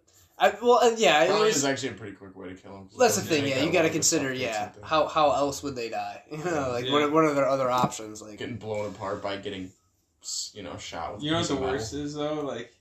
Like I've watched some YouTube videos of trappers who run like big trap lines up in like the Northwest Territory and stuff. Yeah. And they're out there, and like they'll have a fox in the trap, and they set the traps in the evening. Let them sit overnight, go, in the morning and run their whole line. And, like, they'll catch a fox that night, and there'll be nothing left but, like, the paw. And, like, it's wolf tracks everywhere. Like, the wolves come in and just munch down. Just run the trap lines. Yeah, they will run the trap lines. That's what I've heard, yeah. Yeah. So then they set the wolves until they get the wolves. Yeah. Because wolves are worth a lot of money. Oh, yeah. And there's a fucking enough of them out there. Speaking of that, did you apply for a wolf permit last year? Yeah, I got a refund. Me too. Dude, there was like 250,000, or was it 250,000, or not? Yeah, was it 250,000 people that applied for a wolf permit last year? A quarter million? Yeah, wasn't it a quarter million? That seems people? like a lot, wow. But maybe. I'm pretty sure it was like some ridiculous that seems like number. a lot. Well, if you think about how many people, like, deer. Yeah, I was going to say, what are the deer hunting numbers? It's like 600,000. 300,000? No, it's like 600. No, yeah, you're right. You're Yeah. right. There's like, right. Like 580,000, 590,000 licenses. And like, there's a bunch of people, and there's also non-hunters that applied for the wolf permit because it was like they wanted to get the tag, so like. So somebody couldn't. Yeah. Good. Give your money to conservation. Yeah. No, but look at like, okay, so say 250,000. Like, this is how much money like the. Like, yeah, they probably gave back $2.5 million. Yeah, because 250,000 times 10 is $2.5 million. Yeah, that's a lot of money. That's out of the system, out of conservation. I was like kind of disappointed to get my refund back. Me too. Honestly. I was like, why wouldn't you just keep this and like put it into like some other like habitat? put it in for elk or something, Especially elk. Yeah. Like do it to go and cull the wolf herds or the wolf packs in the elk herd zones. Yeah. Like, we've spent so much money trying to reestablish elk in the state. And then we're gonna cancel the season on their fucking predators and then take $2.5 million out of conservation for the state. Yeah. Not good. Then you know where they're gonna get their money from now? Corporations. You think so? Yeah. Dude, like, have you guys heard about the new oil pipeline that they're trying to reroute around like the Bad River Indian Reservation?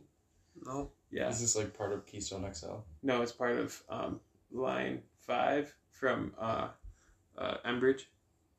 No, I've heard of Yeah. It's like a Canadian company that's using like Minnesota and Wisconsin and like Illinois and Michigan for a like shortcut to the refinery in like in southern Ontario, like across from Detroit. So they're basically using it's like a foreign oil company that's using like the U.S. as their shortcut, and and they're basically just paying their way through. Yeah. But well, okay, if they build a pipeline, that's no, it's already built, but they're just trying to they're trying to reroute because like their leases in specific areas have like expired, and the people like through the Indian reservations and stuff, they're like, we don't want this anymore. Like we didn't want it, but we really don't want it anymore. Okay. So they're like trying to reroute it because a lot of their pipelines like super old and like outdated and like really they gotta upgrade it. Yeah, like they're having spills and leaks all over the country. Jesus. And like that's not like well, there's for a just pipeline if we're gonna fucking maintain it and keep it safe, but if we're like having leaks and shit, that's not good. Yeah, but those pipelines, if they're not fresh, they're leaking. Yeah, like there was a big spill down in Fort Atkins last year or 2 years ago, but it took them like a year to report it. Like it spilled in 2019, but they didn't report it until like late 2020.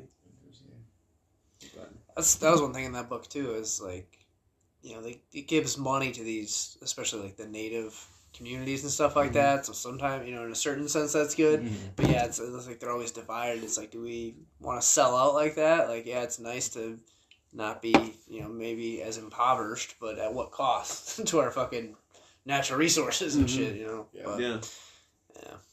We can do. Yep. Yeah, it's really shitty too because like it'd be one thing if like a company was like, hey, we're gonna build this pipeline, we're gonna get all this energy, and it's gonna be a good thing, and we're also gonna maintain what we build so that the operation we're conducting remains ethical. Yeah, and that's not what fucking happens. But that's what they say every time, and then it doesn't happen. Right. And then like when they put this new pipeline through Minnesota, they like basically had they had the Minnesota State Patrol like bought and paid for, and the Minnesota DNR, the wardens and stuff, they had them bought and paid for. It was pretty wild what happened up there. Like it was how a foreign Canadian company had our like government bought and paid for. I mean, it was like what happened up there was wild. Like, I'd rather have Canada do it than China. Me too. But, I was just gonna say China's already doing. But it's amazing that on our like so close to home, that these people were like getting some serious money, obviously from an oil company because they make a lot of money, and they were always like everyone's always like domestic oil, like no foreign oil, but then the same people who say that are like. You got, like, the people who are, like, no foreign oil, no foreign companies, just, like, using our country for their own, pockets. They're like, let them do it, you dickheads. Like, why would you, like, look at all this money that's coming to these people. And they come through, people make money for, like, a few months, and then the pipeline's through, built, underground, buried. Now they got their way. All the way to freaking, I forgot what town that is. It's in like, what town is that? They've got a huge refinery down in southern Ontario, across the river from Detroit, I think. I don't know. It's one of those. It's kind of like near Toronto, but I'm not sure what it is. But yeah, it's like a crazy network of pipelines coming through the Midwest. And there's one going like right underneath the Mackinac Bridge. Oh, really? Yeah. And that's Through like a the lake? super old pipeline. Right through Lake Michigan and Lake Huron.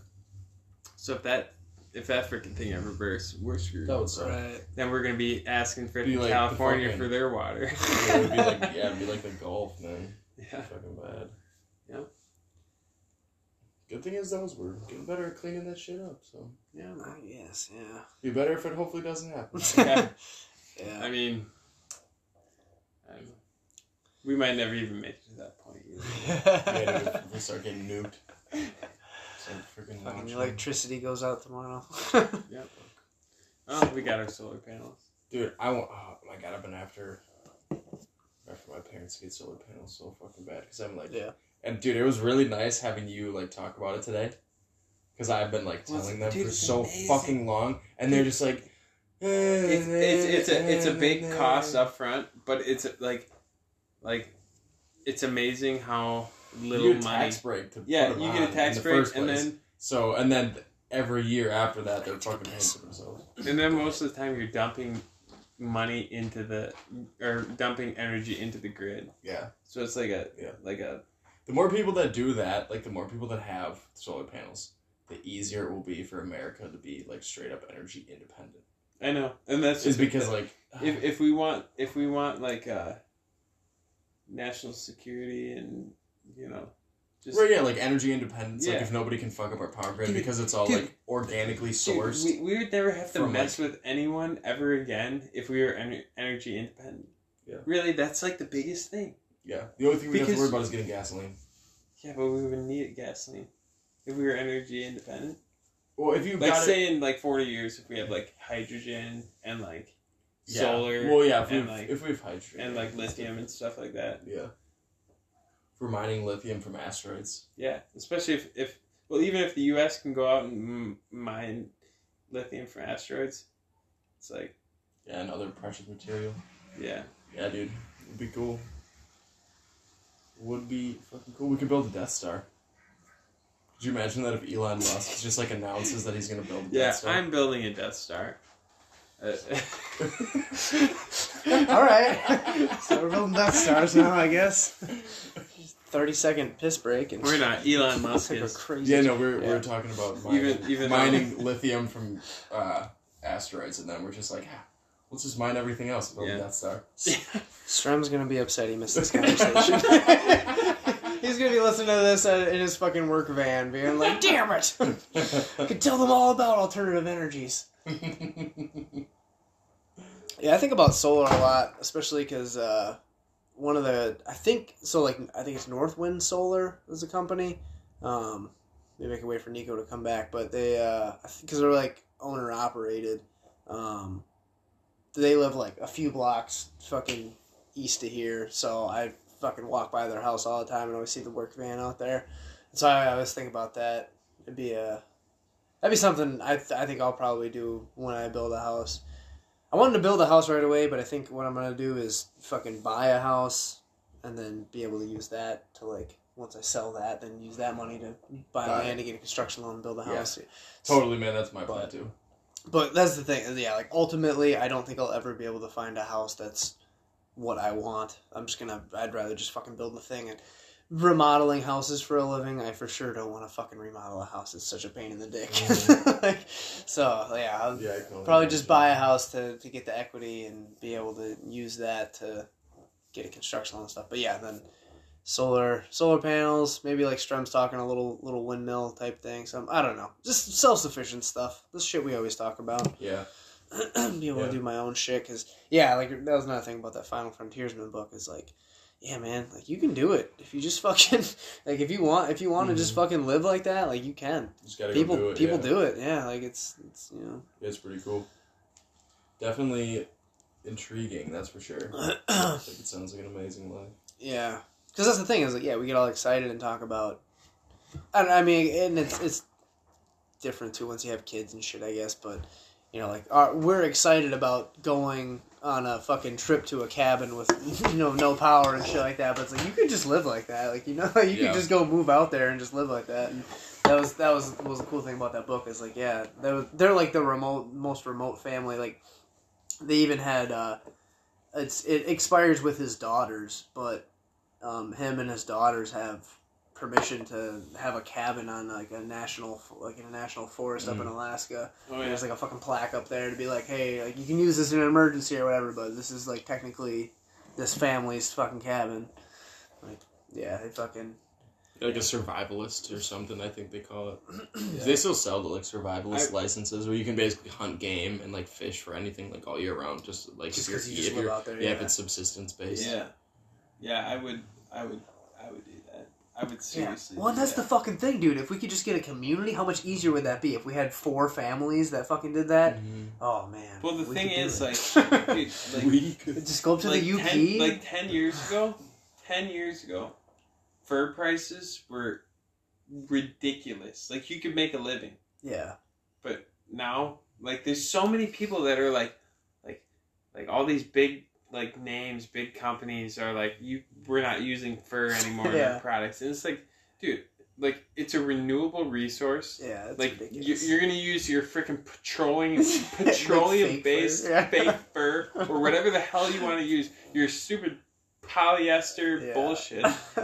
And like, that's... It's absurd. Yeah. You realize how many resources have to be used to make that bullshit? No, or you could go out, one guy could go out, bring the product to the frickin' the clothing maker, like from the woods to the, like, it's like one guy harvests it, fleshes it, no gasoline. Yeah. Well, maybe snowmobile. Minimal. But yeah. Minimal gasoline. Not a semi-truck going cross country. Not a semi-truck or a freaking, like, a big-ass freaking drilling 6,000 feet into the earth to pull out. Yeah, or a petroleum refinery. Yeah. That you like, imagine how far that polyester has to go from being, like, crude oil to, like, clothing that you wear. Yeah, like, because they don't think we should kill animals because for some reason they think animals. Well, Steve Ranella was just posting about that. There's like this fucking company that makes down jackets, and so they are okay with using the fucking feathers from geese, but you can't use the fucking you can't use a fifth of a fucking coyote to make the hood. Yeah, like, and I hate to say it, but like doesn't make sense. It kind of sucks. Like, yeah, you're killing an animal, but like, it's just. That's just how I hate to say it, but that's how the world works. Yeah, people are so far. Let's go back to the grocery store thing. They're so far removed from like death and like just accepting death as a natural process of life. Yeah, it's the end of life. It just happened. Like, every single thing fucking dies. Mm-hmm. Yeah. So to just use it, and that's the thing. Is you're using it. If no one's trapping fur and repurposing it. It just, it goes to the earth, so I guess it's not really, a waste in the big scheme. But we could be using it in other ways. It doesn't have to just... But look at, like... That'd be a fuckload of beavers if But look at the things that are happening now. Like, turkeys, for example, nationwide, are having, like, this, like, huge frickin', like, decline in population. Because, like, the number one reason is because of, like, nest predators like raccoons, skunks, possum, fox... Like, those kind of animals, the populations are climbing, like, ridiculously because no one's trapping anymore. Because a lot of trappers aren't going to trap an animal if they're not worth money because it's a waste. They look at it as a waste. Well, it's a waste of the animal. Yeah. If you're not going to make money off the animal, why would you waste it? Yeah. And I still trap because I think that I'm trying to keep the balance. Especially coyotes. Especially coyotes, like raccoons too. Raccoons are the number, as far as I'm concerned, raccoons are the number one animal that should be properly managed. But if you don't manage them, then they'll go through these big population crashes, but their population will come up because they can get distemper, which it'll kill them off really quick, but then, like, there's so much available food that once the population comes back, it'll come right back up. But all those animals are still dying. Yeah. And they're dying horribly, too. Right. Distemper is not a way you want to die. But if the population is low enough where, like, a disease like distemper won't move through the population fast when there's a dense population, then it's never going to affect them like it would if the population is super dense. Yeah, absolutely. People have removed themselves from nature. We think that humans are not natural. We think that we don't have a right or a place in nature, and that's not how the fuck it is. We're animals, man. We are put a us mammal. in that chain. Yeah. Put us in that chain. Let us, do our part to manage what's going on. Everything in the cycle has its place to fulfill, and that includes us. So we should be in there fucking doing what we need to do. Yeah, it means killing stuff. It was gonna fucking die anyway. And, you know what I mean? Yeah. Yeah. But people don't understand that. And like like I'm not trying to bash any like vegetarians or vegans or anything, but like their soy products that they buy, like that takes a lot of water, that takes a lot of fuel, and that means a lot of dead animals. Oh yeah, insects and stuff like that. Oh yeah, well, and it's fine. Like I don't like I have no issue with vegans or vegetarians. Like I got a lot of friends who are vegans and vegetarians, but like they just need to realize that like they can do it because like if they see it as like a better like a health benefit or whatever they see. But as far as like a environmental impact, no. Oh yeah. I'm sorry. Oh yeah, that you need to have your priorities straight if that's what you're doing, because you need to realize that the pesticides involved in all that shit, monocrop farming itself is fucking genetically modified fucking like if you're growing your own fucking vegetables and you don't want to kill an animal and all you want to do is live off of what you can grow, that's fine. Like I can't say anything about that. You're probably gonna die soon though. It's probably not the healthiest for you as a human, but it's probably not the healthiest thing for you as a human. Speaking of things humans are supposed to do, but yeah, whatever, man. If you don't want to kill any animals and you just want to do that, that's fine. But if you're going to the grocery store and you're buying these things that are massively monocropped, and not to mention think about all the small mammals that are killed in the harvesting. So when the combines go through the field, you ever go through the field afterwards? There's a reason there's fucking crows over there. Yeah, I was just gonna say, why are those crows picking things out of... Yeah, you're still killing animals. That ain't no soybean. Yeah. Put the binoculars on them. You're not as, fucking your hands aren't as clean as they think they are if you're going to the grocery store to buy your fucking vegetables. So, that's something they gotta realize too. But, yeah, man, I think it just comes from people removing themselves from the food chain or removing themselves from nature. Like, hey, man, like, we're a part of that. Like, you need to... like, we might don't feel bad about participating in it. We might be civilized in our eyes, but we're really just another fucking animal. Just another mammal. And the world, and the world and the earth, it functions best when all of its parts are participating. Yeah, especially since we've thrown, like, the normal, like the normal way of nature, we've thrown it off. I don't really know how you word that, but like we've thrown a lot of shit off in the natural world. Oh yeah. And like when people are like, we've upset the balance. And when people are like, we shouldn't interfere, like I saw this one video one time. It always sticks in my head of like this like baby penguin that fell in this like crack of ice and it couldn't get out. And like the scientists are like, we can't pull that penguin out because that's interfering with the natural world. I'm like, dude, grab the penguin. You're there. You're an animal. You have the will and the right to pull that thing out and put it back on top of the ice and give it back to its parents. Yeah. Like, it doesn't need to sit in that crevice and die. Like, dude, like you saving that deer this year. Yeah, like me pulling a deer out of the Wisconsin River. 2 deer, actually, out of the Wisconsin River because they fell through the ice. Yeah. Like, I had... You're there. Like, I was there. I saw it. Yeah. So I could go and I could grab that thing and I could pull it out of the river and I could throw it back up on shore. It was deer season, so you could have even killed it. Yeah, I chose to just let it live. I chose to let that thing live because I thought that would be the right thing to do because I'm an animal and I saw another animal like suffering in its natural environment, but I had the will of my own to do what I wanted with the animal. So I could have killed it and ate it, or I could have grabbed it by the neck like I did and drag it back to shore and throw it up on there and dry it off and let it do its thing, and that's what it did. It's fucking awesome. Hold on one sec.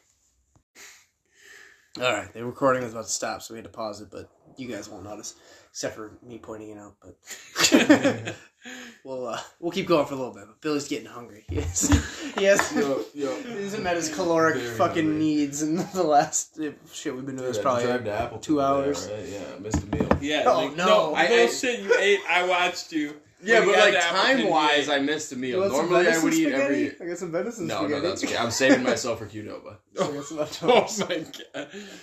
Saving yourself from some genetically modified beans. I think Qdoba's pretty good. I think they're other than the chicken, yeah. I feel like the chicken is probably raised pretty unethically because pretty much all chicken is raised unethically. But other than that, I feel pretty good about it. So that's one thing I started doing with. Well, I'm gonna have to figure out something else now because White Feather Farms isn't doing pork this year. But What? Started buying pigs from White Feather because I was like, Really? yeah, because like that makes me sad. You know, You know pigs- they're I feel my like pigs are neighbors, smart. right? What's up? They're my neighbors. Oh, okay. No yeah, shit. Yeah, literally right across the field. Oh, okay. Yeah. Right on. Yep. Yeah, that's where I was getting my pork the last couple of years. Sweet. Because, that's one thing I was like, well, man, it's kind of fucked up how, but pigs are smart. They're too smart to just be keeping them like that. Like, chickens, it's not nice to keep chickens like that, but it's on a different plane than pigs. Like Those pigs had a great life. Trust me. well, on White Feather Farm they did. Yeah. Oh, yeah. It's organic pigs, exactly. Yeah. Yeah, They just walk around, they eat food, they fucking have a were- good time. they I play saw with them, I visited them. Yeah. Like, they're awesome. Patrick Cudahy's bacon is probably not as ethically sourced. right. So yeah, I felt kind of bad about that. So I tried to not participate in that as much. And to be honest, dude, I didn't think I liked pork chops until I had fucking organic pork chops from fucking White Feather Farms. I was like, oh my fucking god. Happy pigs make happy pork chops. Exactly. Yeah. So, but I guess I don't know. According to one buddy that works there, he said they're not doing pigs this year. So I'll have to figure something else out. But because I'm not eating bacon. That sucks. But, Talk to Tony. Tell Tony. I'll talk to Tony. talk I'll to be him. Like, get some goddamn what are you pigs out there, doing? man. What the hell, man? I've been thinking about getting chickens too, like just mostly for eggs, because we eat a lot of. You could probably eggs. have a coop Do you, here, too. do you You realize, can, yeah. if you really think about it, talk about one of the most sustainable ways. Having a chicken coop. Chickens? Yeah. No, like chickens with eggs. Like Yeah. for protein. Right, yeah. Oh yeah. Yeah, like laying eggs. Yeah, Like yeah. chicken, yeah. Especially if they're free range. It's like, they just walk around there, eat freaking bugs and shit, Mm-hmm. and then For go months sit in their and coop months, every yeah. night and freaking lay you an egg. Oh yeah. Or Yeah. 3. You just gotta keep Although- the predators at bay. I was gonna say there's at least one cat. I see his tracks walking around, and I Ooh. saw him that one day with a fucking rabbit. So I would Oh, have to. right, yeah. Yeah, that freaked me. Me and Ranger got back from a Let me walk tell you one what, morning. a 160 conibear will do. We'll do a cat. Like I have had cats. Actually, my last cat, he was 20 years old when he died. But feral cats, See, I hate to say it, I but mean, they're dead meat every time. They decimate the fucking bird population, but there's so many fucking rabbits around here. I gotta imagine he's doing his part to kind of keep that in check, even if he's only taking out a few. Those crows did that one day. I've told this story before. That was the wildest goddamn thing I've ever seen, too. I was walking Ranger again, and a fucking crow was carrying a live baby rabbit down the fucking street, and the mother was chasing it, screaming after it. I was like, what the fuck did I just see? Terrin's life is like nature is metal. Yeah, dude, it fucked me up for a couple of days. I was like, oh my god, that was fucking crazy. But yeah, one day too, me and Ranger got back from a walk like really early in the morning, and there was a fucking cat in our fucking yard. And like I said, in the winter I can see his tracks. I know where he goes. But a fucking cat with a fucking rabbit, probably 80% of his body size, just fucking like had it, like a fucking lion would or something. And I was like, well, Drag it like, around. yeah, I was like, we don't want it, man. Like a we're- lion with a we're- wildebeest. Yeah, like we're You're I not was- taking this from me. Yeah, I was like, we're can't out of even here, carry it, man. but- Don't Dude, we're... Have you ever thought about like getting a blowgun or something and shooting some city rabbits? No. Like a blowgun? Can you? Yeah. Really? Hell That would yeah. be sick. Yeah, Dude. dude. You can even use There's- a pellet gun in like No shit. legally speaking, you can't discharge a firearm in town, but a pellet but you gun? could shoot a pellet gun, especially if you have a good backstop. Like if you're shooting from like Dude, a little maybe. bit Those of an big ass Beeman air rifles, dude, like the No. 22 caliber ones. yeah, no, but like Even just a Tim blowgun. Wells, like a cold steel blowgun with like a nice broadhead tipped like blow dart, it'll put them right down. There is so many rabbits around here. Yeah, It's dude, you insane. should do it. Like, Dude. especially Think about it. when it's warmer out. When I walk range in the morning, Just- I don't even Yeah. know if I could fucking. I'd probably see at least a dozen just Dude, in a fucking yes. half a mile walk. That'd be Yeah, awesome. they're everywhere around here. I mean, and they go to my bird feeders too. I see their shit everywhere. There's a lot of rabbit sign. But yeah, no, I thought about getting you got a chickens perfect too. spot to get them then. Right? Yeah, just Or like, set they're up at the some feeder. snares, Just fucking dude. Seriously, Just take one out I'm every not once in a even while? joking. It's not even illegal. Wow, that's great. Well, yeah, it's not like they fucking have a problem repopulating. So. Oh no, especially city rabbits. Yeah. Oh my goodness. Yeah, they all just live fucking rid of the houses and shit. Yes. They're fine. It's cool. Once in a while, I'll see foxes like cruising through town. You saw a coyote here once, didn't Yeah, you? I saw a coyote running in the middle of fucking 2nd Street. What? A Yeah. fucking coyote in the middle of the road. That's what they say. Well, like seriously, coyotes are so adaptable. Yeah. Like it's amazing. Yeah, that's the Strum will tell you. They got them in Central Park in New York, apparently. Yeah, they do. They'll run the Same thing with railroads. like even like Milwaukee. Yeah, they'll Milwaukee. live wherever, man. Yeah. Even like LA. Like people LA. get their freaking Dude, even dogs big and cats cats. are in Yeah. LA. California's that's a weird fucking scary. state. Well, they got no place to go, but they're Right. still there, you know. And they Right. figure shit They live out. up in the mountains and shit. Yeah. They're not dumb. There's so much rural land up there with so few, like such few food that like the younger males are like, oh wait, there's dogs and cats in this urban area. I'll go there. Well, that's what I was laughing about that Delicious. coyote. I was like, that coyote's looking for a fucking little dog. Right, Like- yeah. Hope nobody leaves Well, they've even had wolves in little Schmeekly. Milo out in the chain. Like they seriously have wolves. They've had wolves in Schmeekly. Oh yeah, I believe Yeah. it. Dude, Schmeekly is right actually in town. like right on the edge of town though. Too. Yeah, like but- if you go as the crow flies, if you go like walk 2 miles straight north of Schmeekly, like Lake Jonas, you're in like Joannis. Is it? Gina No, it's corrected me Jonas. on that one It's time. Jo- Jonas. Is Lake it? Jonas. Okay. I thought it was okay. Jonas, I thought too. so too. Gina. Some people call it Lake Dreyfus too. Okay. Lake No. Jonas. Yeah. Okay. Dreyfus guy. Sorry. Okay. Yeah. So anyways, I got corrected once, so I thought I was like doing the right that's sort of like kind of a staple part of like Schmeekly, right? Like semi-center of it.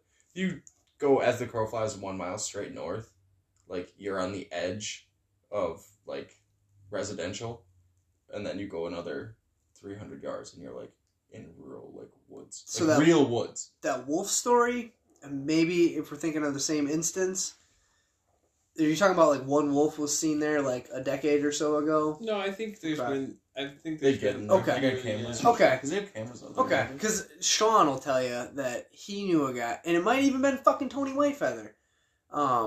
I don't know. He had a wolf. As He had like a pet. half wolf pet. No, it was yeah. full wolf. Oh, okay. It was full. Yeah, wolf. yeah, he had a fucking Yeah. wolf pet, and fucking it was like at Schmeekly one day or something like that, Yeah. and so somebody was like freaking out, and they were like, "Oh, like it's not really like what It's you my think." pet. Yeah, but that would be but- probably because 10 years ago he told me it was like 10 years ago. Okay, maybe it's So been for Tony, because Yeah. Tony used to because right before he was in the process of buying the property, like the however many farmers. acres, the farm. So he was moving from one place to another. He had a teepee.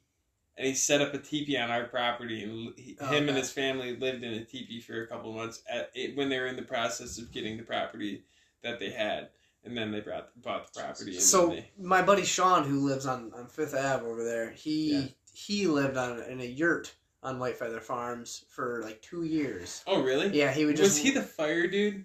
No, but I think Okay. he may have one of his roommates might have been or something like that. Yeah. And then he had a roommate that was like a piece of shit alcoholic who lies about everything from having brain cancer to having a diploma. So you gotta watch out for that guy.